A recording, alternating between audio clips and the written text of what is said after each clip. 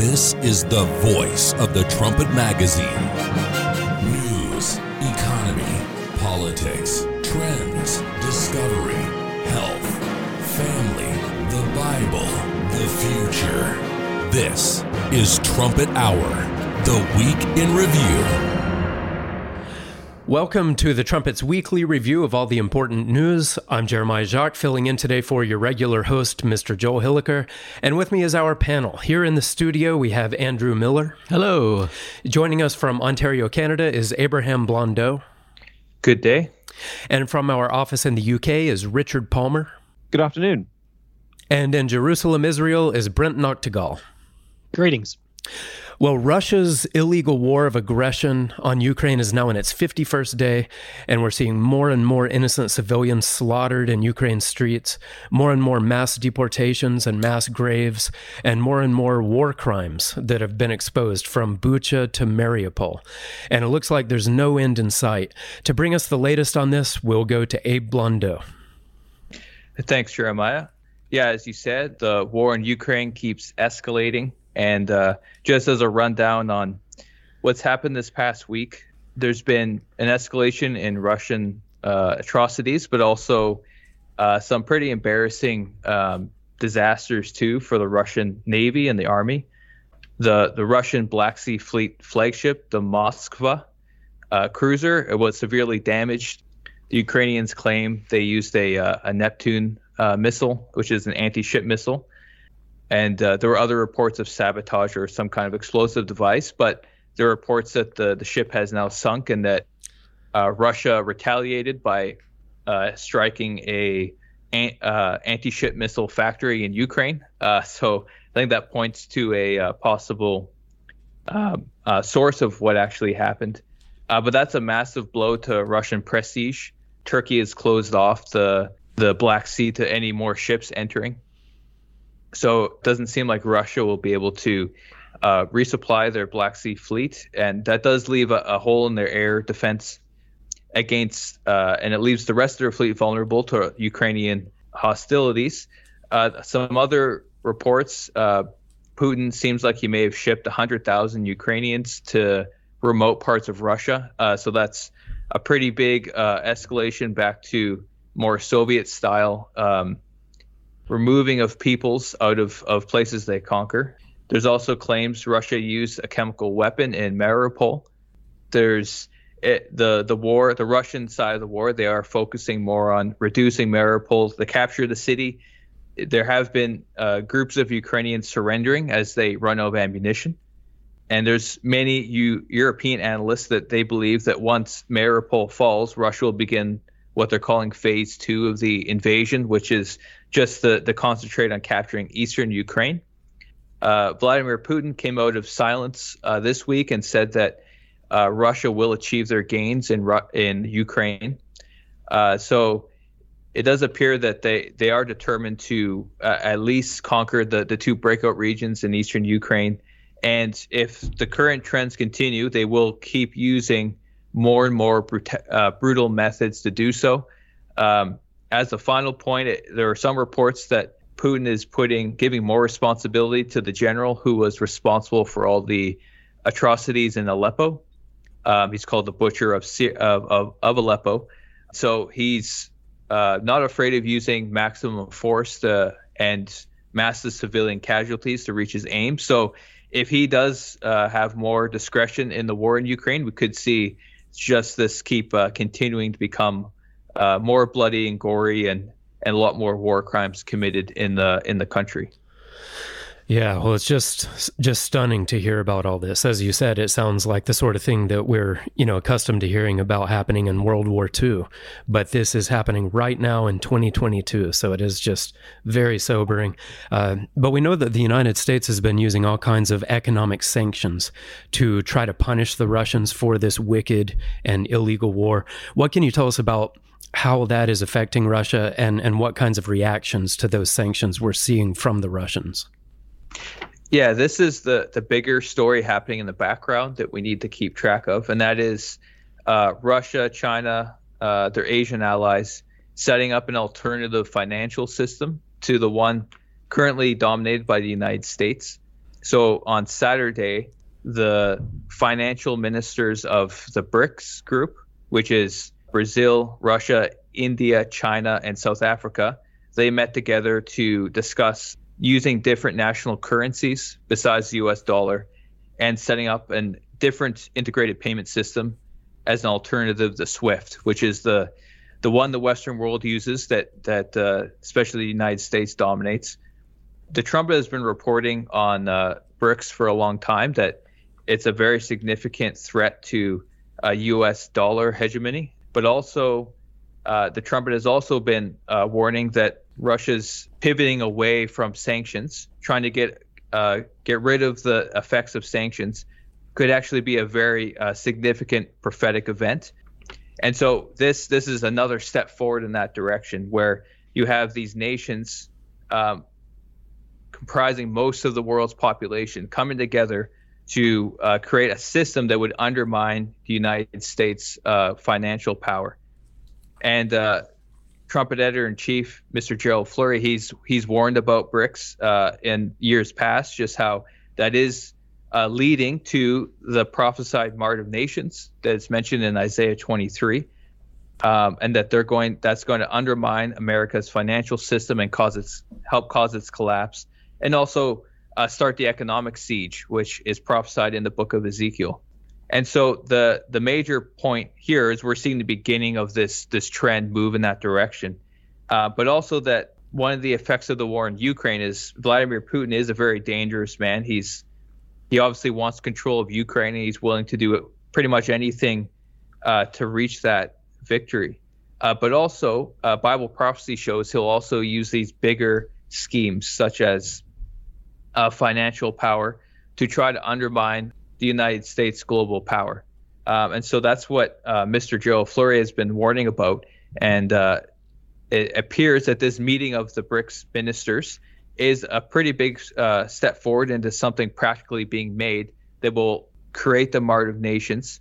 And the last part of this is what will really bring it together is what Europe decides to do. So right now, Europe has been going along with America and following their sanctions. But if BRICS comes up with something that's viable, prophecy shows that Europe is actually going to side with this Asian economic alliance, and that's really what will turn the tide against America in the world financial sphere. Well, I'm really glad that you brought this BRICS story up, Abe, because there was a pretty big headline yesterday with U.S. Treasury Secretary Janet Yellen just kind of issuing a plea to China, basically saying this is China's big moment to choose whether it wants to uphold the current world order, which we know China has benefited from immensely, or if it wants to choose to side with Russia on kind of a path of destruction. And it feels really naive to hear this kind of plea going out to China, because it's very clear that China has already chosen Russia, and it's deeply committed to that choice. And this information that you've just told us about, Russia and China and the other BRICS nations working together to undermine the dollar, that just underscores how that choice has already been made. But we will be sure to include a link in our show notes for today's episode to an article by Trump editor-in-chief Gerald Fleury. It's called "Why We Must Warn About Vladimir Putin," and it goes through a lot of the prophetic relevance that Abe just discussed there. Well, thanks very much for that, Abe. While we're on the topic of Russia's war on Ukraine, we'll turn our attention now to Kyiv, Ukraine's capital city, where several Western politicians have been visiting the president just to show solidarity and support during this time of barbaric violence. But there was one high-profile politician that planned to visit this week, and Ukraine said no thanks. For this, we'll go to Richard Palmer.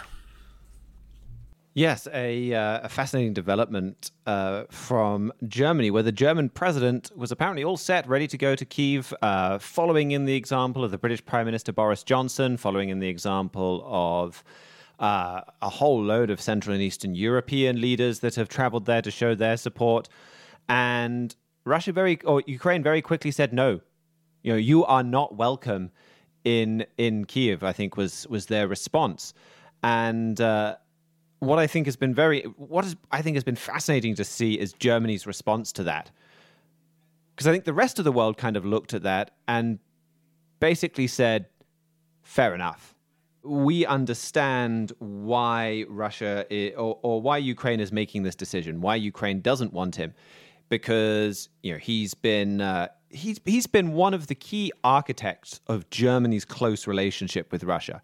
Gerhard Schröder, the former German chancellor, who's now basically an employee of Vladimir Putin, he has been a huge part of that. But Steinmeier is from the same political party. He was foreign minister during a lot of that period.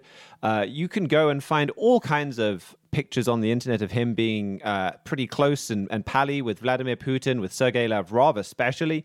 I've seen reports that he and Lavrov are friends. You could even go back and find pictures from the 70s and 80s where a very youthful Steinmeier is attending anti-NATO protests in Germany. So for his entire political career, he has been working to bring Germany closer to Russia.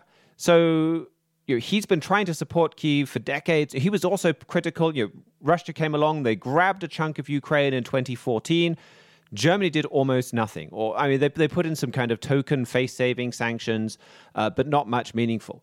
And this individual, Mr. Steinmeier, was key in that response as well. So a lot of people, they're looking at this and saying, well, fair enough. If I were Ukraine, I wouldn't want him visiting my capital either. Why, after all of his decades of support for Russia, should he get all of these great photo ops and come and kind of look like a hero? Definitely not. Germany does not see it that way. The German chancellor said that Ukraine's response was somewhat irritating, to put it politely. The Social Democratic Party, the ruling party in Germany, basically accused Ukraine of unduly interfering in our country's domestic politics. You've seen Germany really support what has turned out to be a horrifically murderous regime, and we just heard a bit about that. And there's been more and more news articles this week. 100,000 Ukrainians deported to various different parts of Russia, including into the Arctic Circle. And Germany's been supporting that. Germany is sending about $1 billion, or Europe at least, about €1 billion a day for European gas, largely due to German decisions and decisions really made in full knowledge of the consequences. And yet there's no kind of repentance really there. Or there's maybe a surface level, or we want to appear like we're doing something. But when they get called out for what they're doing, they very quickly start to attack Ukraine rather than have a look at themselves. Yeah, it is really bizarre to see Germany here playing victim when you know how much, Germany in general and Steinmeier in particular has really enabled Russia. But that's what they're doing. I wonder, do you think that all of the bad press that's coming against Germany right now, do you expect that to bring about any sort of a change in Germany's shameful enabling of Putin's war? I think we've seen the pattern for that already, where Germany has worked very hard to give the appearance of a change. And like we kind of talked about last week, there has been a real change in the military. They've tried to make it look like there's been a change on their position of Ukraine, but it's all of these, okay, yes, we're going to send Ukraine all of these weapons. And then a few weeks later, you find out they never arrived. They're still being held up by bureaucracy and red tape. So it seems like they're doing as little as possible and as little as they can get away with. And certainly they're trying to make it look like they're helping Ukraine. I think another thing that's interesting is German public opinion is overwhelmingly in favor of Germany doing more here, of sending weapons. And the German public is actually getting quite peeved with Germany failing to actually send anything to Ukraine. However, what's really pushing Germany to make this decision, or playing a key role in Germany making this decision, is German businesses. We've got an article up. This is a great article from Joshua Michels. German businesses block sanctions and finance Russia's war. I might get into that a bit more. I've got a Trumpet Daily radio show coming up next week. But just all of these German businesses, Airbus, BASF, these big German companies, their CEOs are all out there saying, no, do not put sanctions on Russia.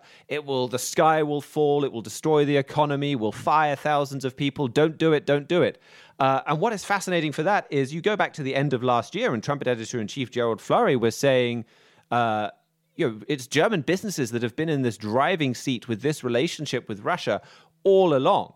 Angela Merkel herself said that she had no choice but to do this Nord Stream 2 pipeline project with Russia because of these pressures from German businesses.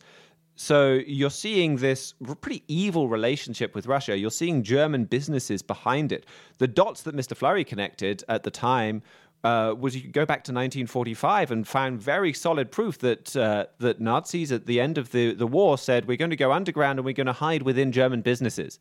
So to see German businesses having the same kind of relationship where we'll enable Russia for our own purposes is something that really should cause people to worry and to take note and to say, well, you know, what's going on with these? Is there something to these reports from 1945? And I think the key article I'd like to draw attention to is one from January 31st by Mr. Fleury, Why Germany Just Betrayed America. I mean, all of these articles that I'm talking about are several months old because Mr. Fleury anticipated them because of Bible prophecy. So this article explains exactly why we're watching for this relationship between Germany and Russia. You know, there are these very specific prophecies that talk about Germany simmering with discontent, being a boiling pot, as Jeremiah 1 talks about, resentful against the way the world is right now. There are other prophecies that talk about the kind of the Nazi spirit after World War II, going underground, hiding, working behind the scenes before coming back.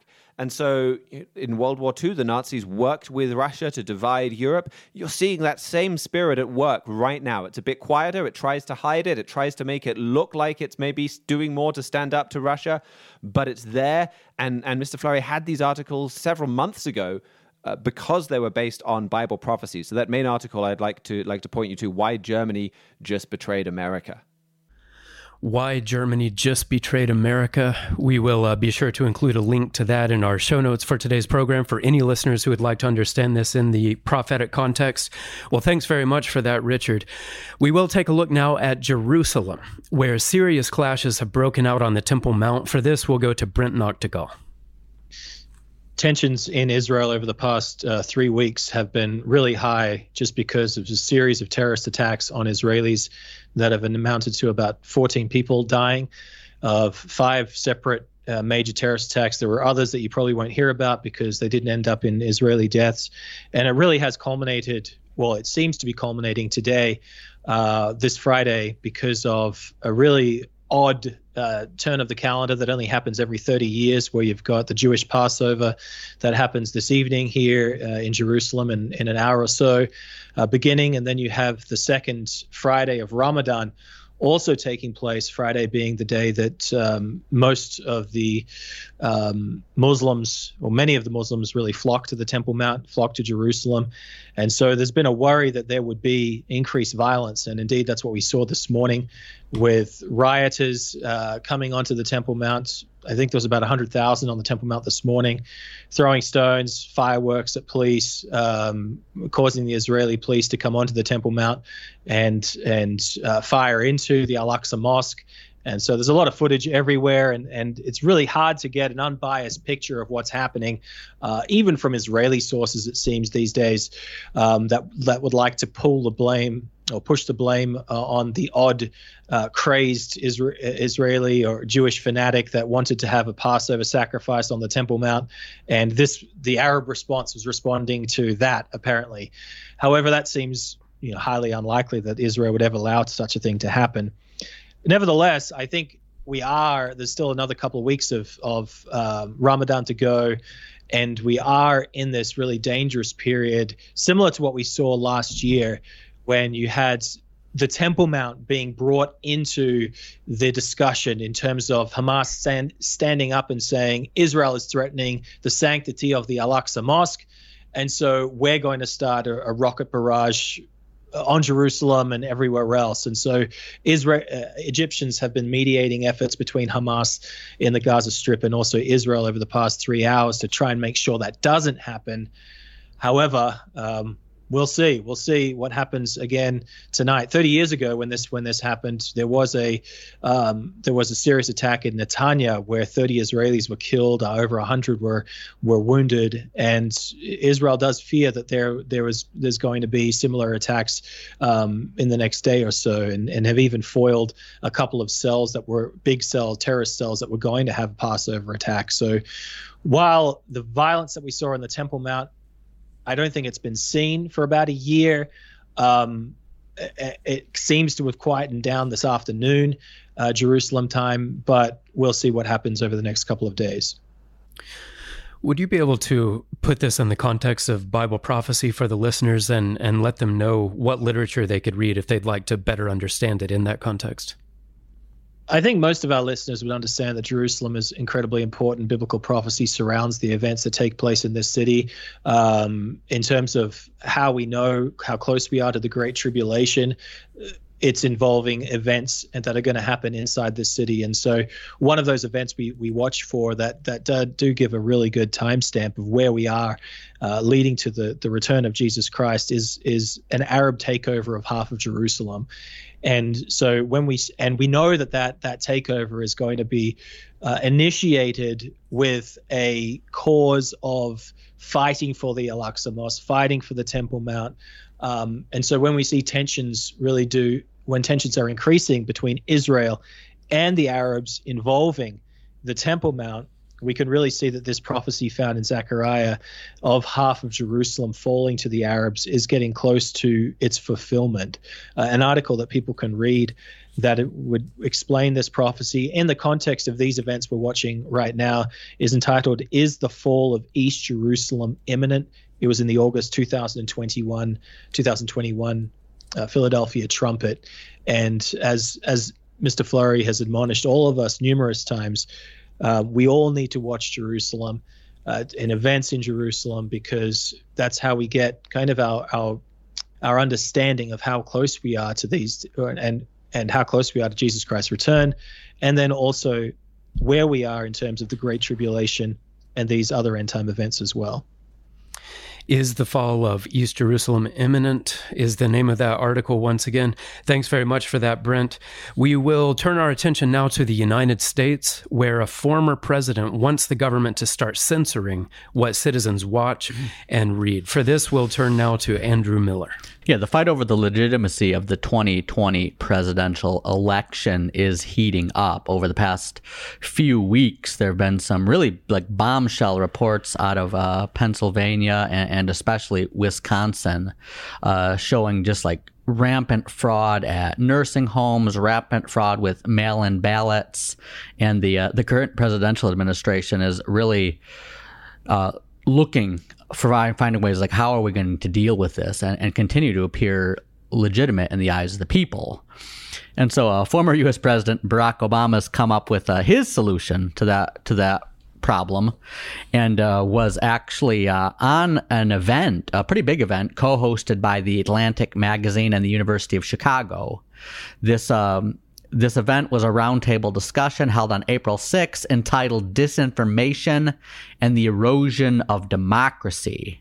And at this erosion of democracy discussion, Barack Obama, he sat down and he talked with Pulitzer Prize winning historian Anne Applebaum, Nobel Prize winning journalist Maria Ressa, the investigative reporter Adriana LaFrance, Barack Obama's own political consultant David Axelrod, and Atlantic editor-in-chief Jeffrey Goldberg.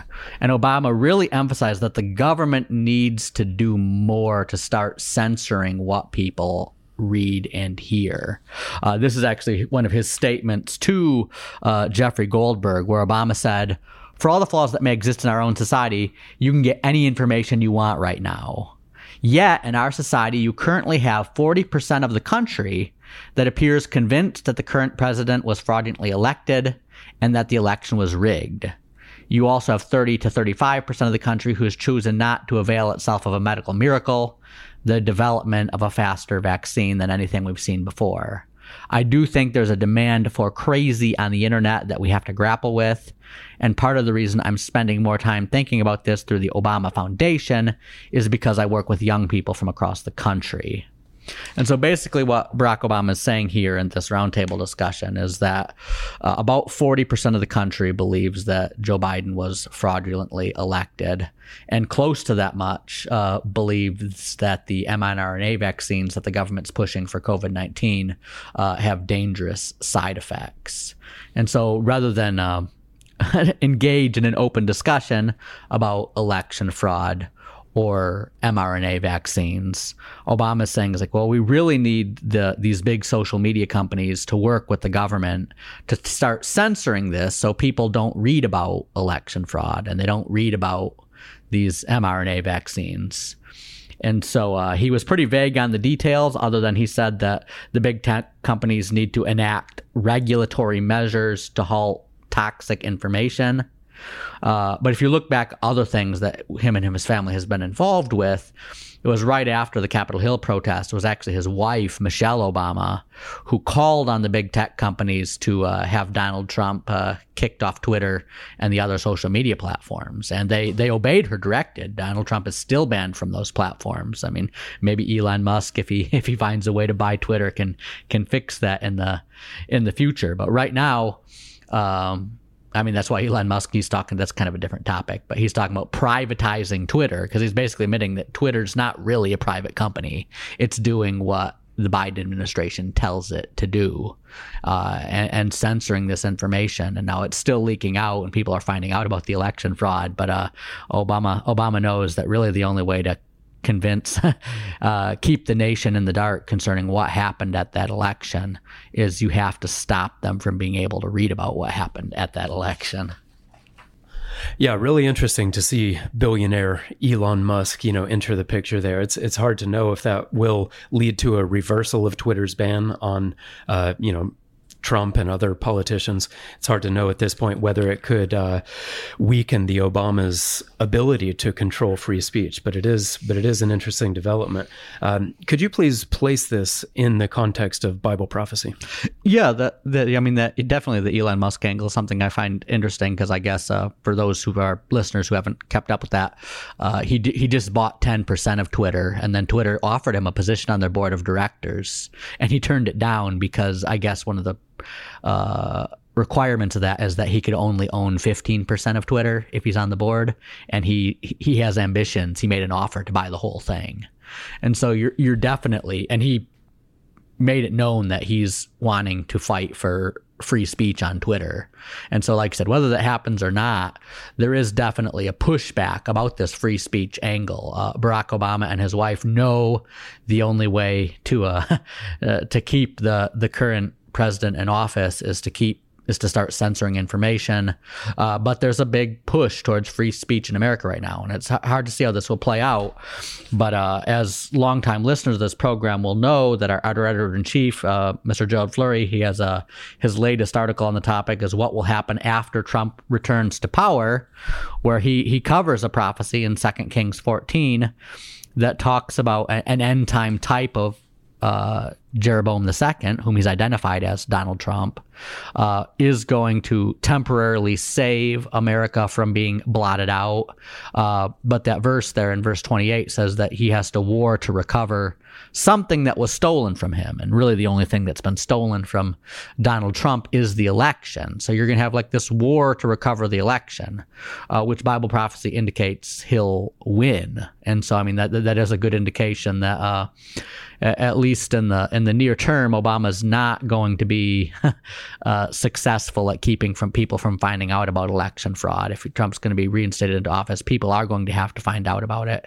And if they do find out about it, that either means that some of the alternative media outlets need to become a lot more popular than they are, or someone like Elon Musk or someone else does need to get in there and start really shaking up how these big tech companies do business. Because, like I said, if Obama's vision's realized, the White House press office will just tell the big tech companies what they're allowed to say, and large portions of the population would never hear about this. This is something that God definitely has to intervene in if you're going to fulfill that prophecy. What will happen after Donald Trump returns to power is the name of that article by Mr. Gerald Flurry, and Andrew actually has an article up about this on thetrumpet.com right now as well. It's called Barack Obama Trashes Free Speech. So please take a look at those if you'd like to understand more about this story. Thanks very much for that, Andrew. We will take a quick break now, and when we come back, we'll talk about the world's third largest city under lockdown. We'll be right back.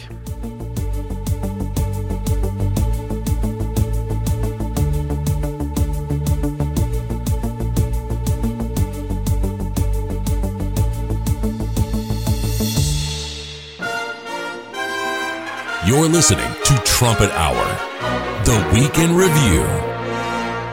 Zero COVID. That's the name of the policy that Chinese dictator Xi Jinping has used since the earliest days after his nation unleashed the COVID pandemic onto the world. This has meant locking down any area in China where even minor outbreaks have occurred until infection rates are back down to zero. And now Chairman Xi is imposing this policy on one of the world's largest cities. For this, we'll go once again to Abraham Blondeau. Yeah, some haunting videos coming out of Shanghai, China, where, as you said, that they're imposing a zero COVID policy on a city that has over 25 million people, which is hard to picture. That's 60% of the population of Canada in one city. And they've been locked down since March 28th. So it's been about 3 weeks. Latest reports show that they've recorded over 130,000 cases with 0 deaths. Yet, despite that, the whole city has been shut down. People aren't allowed to leave their homes except to buy a COVID test. So you can't leave for groceries, exercise, any other needs they may have. So it's leading to a pretty terrifying situation where you have people living in the city, mostly in high rises, or in apartment buildings, and they're standing on their balconies, screaming for help, screaming for food, saying that they're starving. You even have reports of people just jumping off their balcony and committing suicide, choosing to do that rather than to starve to death. The teams that were supposed to be going around delivering food to people aren't coming. You have drones flying around, telling people to get back inside, not to speak out against the regime. Even people's pets are being killed. Some pretty graphic photos or videos coming out of there where if the pet tests positive for COVID, they will terminate them, throw them in their wagon and dispose of them later. So it's pretty haunting, terrifying. There's many videos out there of it, but this is the zero COVID policy that the Chinese government is taking, and yet it's not stopping the spread, and there's been 0 deaths in a city of 25 million people. Yeah, this is it is just a slow motion nightmare that millions of Chinese are enduring. Some 25 million, as you said, just forced for weeks on end to stay at home. Most of them didn't even have any warning or any time to stockpile food. So just a terrifying situation there. But really, if you look at China's history, this sort of thing is not entirely new. Yeah, exactly. This sadly happens to almost every generation of the people of China since Mao took power in the 1950s. And it's something that the communist government in China, they have done on purpose. So all these famines in China, for the most part, they've been government created. The most famous one is the Mao's Great Leap Forward in the late 50s, early 60s, where around 50 million people died from a famine, and that's which Mao wanted to industrialize China, so he had all the farmers move into the cities, promising them jobs in factories. Yet, as millions and millions of people moved, they had no food for them. The agriculture collapsed in a lot of places. Yet, despite so many people dying, China was still a net exporter of grain during those years. So instead of saving their own people, they decided to make profit exporting Chinese grain around the world. So that just shows the mindset of this government, and that they're willing to do it again. Just today we have technology where we get the grisly picture on social media, and it's much harder to hide these atrocities today. But it's just revealing the Chinese government, and it's just revealing just how much of a tragedy it is that the Western media, they've actually been apologizing for this in the reports, trying to explain away the sort of treatment of the Chinese people. So it just shows the kind of regime that China is, and that it's just something that most of the Western world is naive about, or we just turn a blind eye to. Could you please place this in the context of Bible prophecy for the listeners?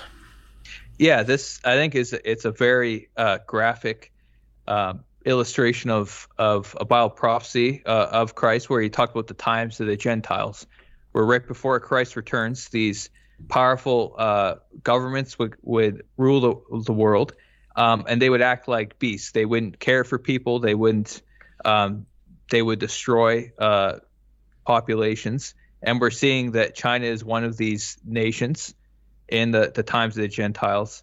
And this is just showing a preview of how they'll treat the world as they gain power, as other prophecies are fulfilled. And there's an article going up soon at the Trumpet called "What is Going On in Shanghai," which will have more details, have videos where you can see this information for yourself, but also just encourage people to, even the Russia and China in Prophecy booklet, it will help place this into that broader prophetic context.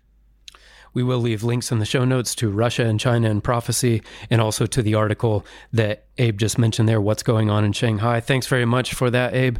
For the next segment, we'll take a look at France, where the first round of presidential elections have revealed a nation that is growing more and more extremist. For this, we'll go back to Richard Palmer. Yes, over the weekend, France held the first round of their presidential election, and the candidates for the normal mainstream parties for France, what 10, 20 years ago would have been the Republicans and the Democrats, those parties combined won 6.7% of the vote. It's just a massive demonstration of how much politics have been changing in Europe. That this feels like this was something we were talking about all the time. I guess election season has been a bit off, and we've had some bigger news events like the invasion of Ukraine. But this story of Europe shifting away from traditional established parties and looking for something radically different has not gone away at all. That's just an almost unprecedented collapse from these mainstream parties. And instead, you've got a lot of different politicians who would typically be considered absolutely beyond the pale, just even within France a few years ago, within just traditional politics. So one of the winners is Emmanuel Macron. He would be probably the most mainstream of all of them, but I think we're all familiar by now with Macron's Napoleon complex. He's got a lot of unpopularity with France, just as any sitting leader always does. But then you look at the other people that got very substantial portions of the vote. You had Mr. Zemmour, who has had some quite radical for Europe things to say about Islam and restricting Muslims' presence within France. You've got Jean-Luc Mélenchon, who is radically left-wing, just a socialist, maybe even communist, out and out in all of those things. And then Marine Le Pen, the second place winner, who will face off directly with Macron. And for a long time, Marine Le Pen, and the party she leads used to be called the National Front. That used to be considered beyond the pale, that no kind of reasonable person could vote for. Now, she has done a lot to try and sanitize the party and get rid of some of that reputation. But the fact that she is in number two, again, shows this shift for something radically different. Maybe we want something different to the way politics is done. And her policies have been, they've been described as nationalistic and socialist, which you push those two words together and you get a very famous abbreviation for that. I mean, she isn't a Nazi, but those are the two kind of pillars there, where she wants to make some radical changes. She wants France to stand up to Islam, to take powers back for the EU, to quit NATO's military structure. A massive left-wing economic policy is coupled with that, where basically, if you're a family and have 3 kids, you get £100,000 from the government, and no taxes for under 30s, I think, is another of her proposals. So, I mean, you can see why some of that is popular, but at the same time, it's very radical. So she's going off. She's facing against Macron. They'll be having a runoff election in just over a week. And it's anybody's game. I mean, the latest figures put Macron ahead by a hair. And again, normally people would think this would be a cakewalk for Macron, that he would have it in the bag. But instead, he's barely hanging in there. So this is just a seismic shift that's happening in French politics. And you mentioned a little bit about how some of this is happening out of kind of a growing disdain for the United States and NATO. What more can you tell us about that? Yeah, you're having a shift, I think, into we live in a world where America and Britain basically created the ideal that democracy is the way that we do government. And it's a democracy that exists within certain parameters. And you're seeing a Europe becoming disenchanted with democracy to the point that they're willing to go outside of those parameters into things that would be, I think, probably illegal under the US Constitution. So you're seeing the rise of Viktor Orban is going to coin the term maybe illiberal democracy, where maybe the people pick a strong man, but then he's not constrained by law and restraints in the same way. So we just heard about the times of the Gentiles. It's a similar shift within Europe. It's a shift to a different world where things that were once the norm are no longer the norm. And like I said, this is something we have written about quite a lot. I had an article a couple of years ago, European politics are in a death spiral, just talking about the way that you get this kind of crisis. Once this gets going, democracy very quickly becomes untenable, because this polarization, this division, this rise of the extremes make it impossible for anything to get done, which then pushes more people to the extreme. And this article goes through that in more detail. But we saw this in the 1930s. That's probably the most disturbing thing about this pattern, is we've been here before and we've seen where it leads. And the Bible prophesies this coming shift. It talks about the fact that you're going to have Europe led by a strong man. Revelation 17 talks about a European power led by 10 kings. So we've been saying for years that you would see this shift away from, say, British and American style liberal democracy. That's exactly what we saw over the weekend in France. And that's what we're seeing. France is just one. You're seeing it across this whole continent. European politics are in a death spiral is the name of that article.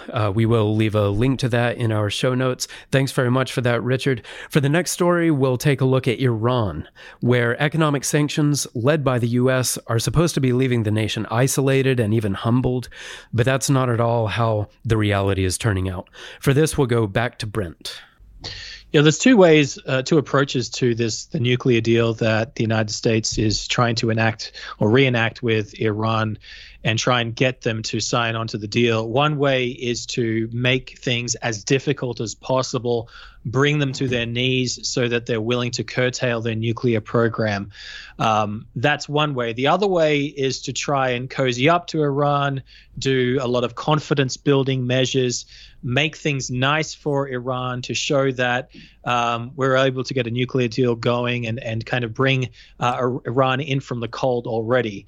And so what we're seeing with the Biden administration, it seems, is more this second one. We're not going to make Iran hurt. We're going to actually alleviate the pressure already so that they're encouraged to sign onto a nuclear deal. And we saw that with a story coming across from the Free Beacon this week. It's entitled Iranian Ghost Armada Ferries $22 billion worth of illicit oil to China.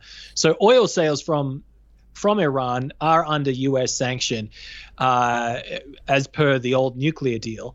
And specifically when and even more specifically, when several of these companies that are engaging in this illegal trade are also under sanction for being in connection with the Islamic Revolutionary Guard Corps. That's a terrorist entity by definition from the United States. And so what we're seeing, and as the Free Beacon brings out, the United States is kind of allowing Iran to sell its oil to China without inflicting any type of sanctions on these companies. This is what he writes. This is Adam Credo for the Free Beacon. He said, Iran's black market oil trade has thrived under the Biden administration, fueling accusations the United States is turning a blind eye to sanctions enforcement in order to generate goodwill with Tehran as part of a diplomatic effort to ink a revamped nuclear deal. So the U.S. knows this trade's going on. They say they're talking to China to try and stop them from buying it. However, Iran doesn't seem like they're worried at all that the U.S. is going to implement or enforce the sanctions that are in place, as a hope that they will sign on to a nuclear deal. So in some ways, it's almost like the nuclear deal is already in effect, since Iran's, already getting lots of cash from China. And this Iran nuclear deal is something that Trumpet Editor-in-Chief Gerald Flurry has called the worst foreign policy blunder in U.S. history. Can you tell us a little bit about why it was just such a horrendous blunder? I think we've got a really good article in the latest Trumpet magazine by Joshua Taylor entitled The Worst Foreign Policy Blunder 2.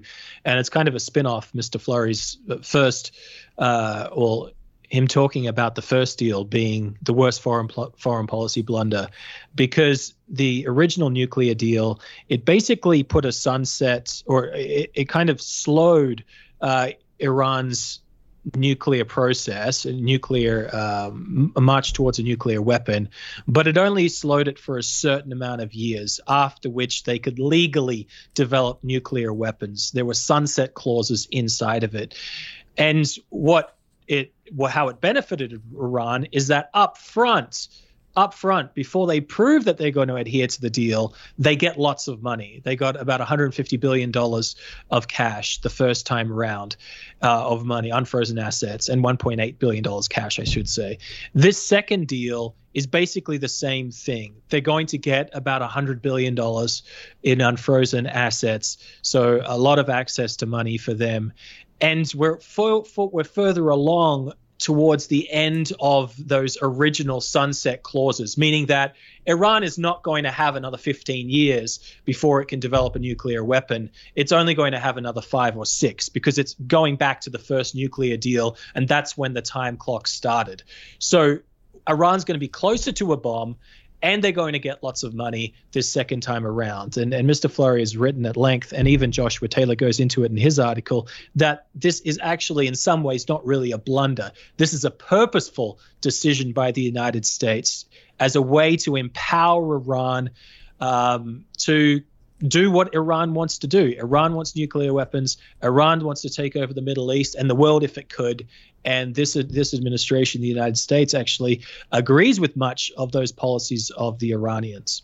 Well, thanks very much for that, Brent. And for our final story of the show today, we're going to take a look at soaring inflation in the United States. To bring us up to speed on this, we'll go once again to Andrew. Yeah, if you thought the inflation crisis had hit its peak or was about to get better, you were definitely wrong, because they just released the numbers for March inflation and saw that prices overall have increased 8.5% from March a year ago. And so that's a pretty big jump. It was 7.9% in April, from April a year ago. So that's a 0.6 jump in just 1 month, which is huge. And the numbers, like the 8.5%, that's the highest since December 1981. So we're looking at the highest jump in about 40 years. So about 40-year high, and it may go higher yet. So it depends. It may get as bad as it was during the Carter years. I think some economists say with the Fed raising rates that it may actually go back down before it quite hits Carter levels. I think it got up to 15% for a while in the late 70s. But huge burden on Americans, particularly the numbers that were bad for shelter was up 3.8%. Food is up 8.8%. New cars up 12.5%. The natural gas to heat your house up 21.6%. Used cars up 35%. Gasoline, that's the one most people notice, up 48%. And then fuel oil up 70%. So just huge numbers. I think some Bloomberg economists crunched the numbers and said that the average American household will probably be spending $5,200 more this year if they buy the same things they bought last year. Wow. Yeah, some really dramatic numbers there. And I understand that the Biden administration is coming under some serious pressure from this, even within the Democratic Party. Yeah, Biden's numbers, his approval ratings have hit an all-time low, with 60% of Americans no longer approving of how he's running the country. And those low approval ratings have quite a few Democrats in there as well. As a matter of fact, they say, according to the latest poll numbers, 22% of people who voted for Biden no longer approve of how he's running the country. And the two biggest issues that people disapprove of are out of control illegal immigration and inflation. It's almost 70% of the country disapproves of how Biden's handling inflation, and that number includes something like 41% of Democrats. Almost half of Democrats just do not like how he's handling inflation. Senator Joe Manchin, who's a Democratic senator from West Virginia, has been speaking out against the Biden administration's inflation policy, basically almost sounding like a Republican or a libertarian, saying that we cannot spend our way to a balanced, healthy economy and continue adding $30 trillion to our $30 trillion national debt. And so really hitting the nail on the head there, because he's been trying to pass the buck off to Putin, saying that, like, well, Putin's invasion of Ukraine is responsible for the inflation. And like, all right, well, Putin's invasion of Ukraine has pushed gas prices up a bit, but the gas prices were going up before he invaded, and the food prices and the other prices were already at like 7% levels before he invaded. So This is definitely do with deficit spending, money printing, quantitative easing, COVID stimulus checks. And as much as the Biden administration tries to pass the buck to Putin, even most Americans know that's not true. Even about half the people in his own party know that's not true. Yeah, really interesting development there. Andrew has written an article that's up on thetrumpet.com right now. It's called Inflation Turns Democrats Against Biden. So you can find a link to that in our show notes for today's program. And you can find links there to all of the articles and other pieces of literature that we've discussed today. That's on thetrumpet.com. Well, we are now coming to the end of Trumpet Hour. Please email any questions or comments that you may have about today's episode to letters@thetrumpet.com. And thanks very much to our panel, Andrew Miller, Abraham Blondeau, Richard Palmer, and Brent Noctegal. And we'll leave you today with these words from Leo Buscaglia. Your talent is God's gift to you. What you do with it is your gift back to God. Thank you for joining us on Trumpet Hour. Until next time, keep watching your world.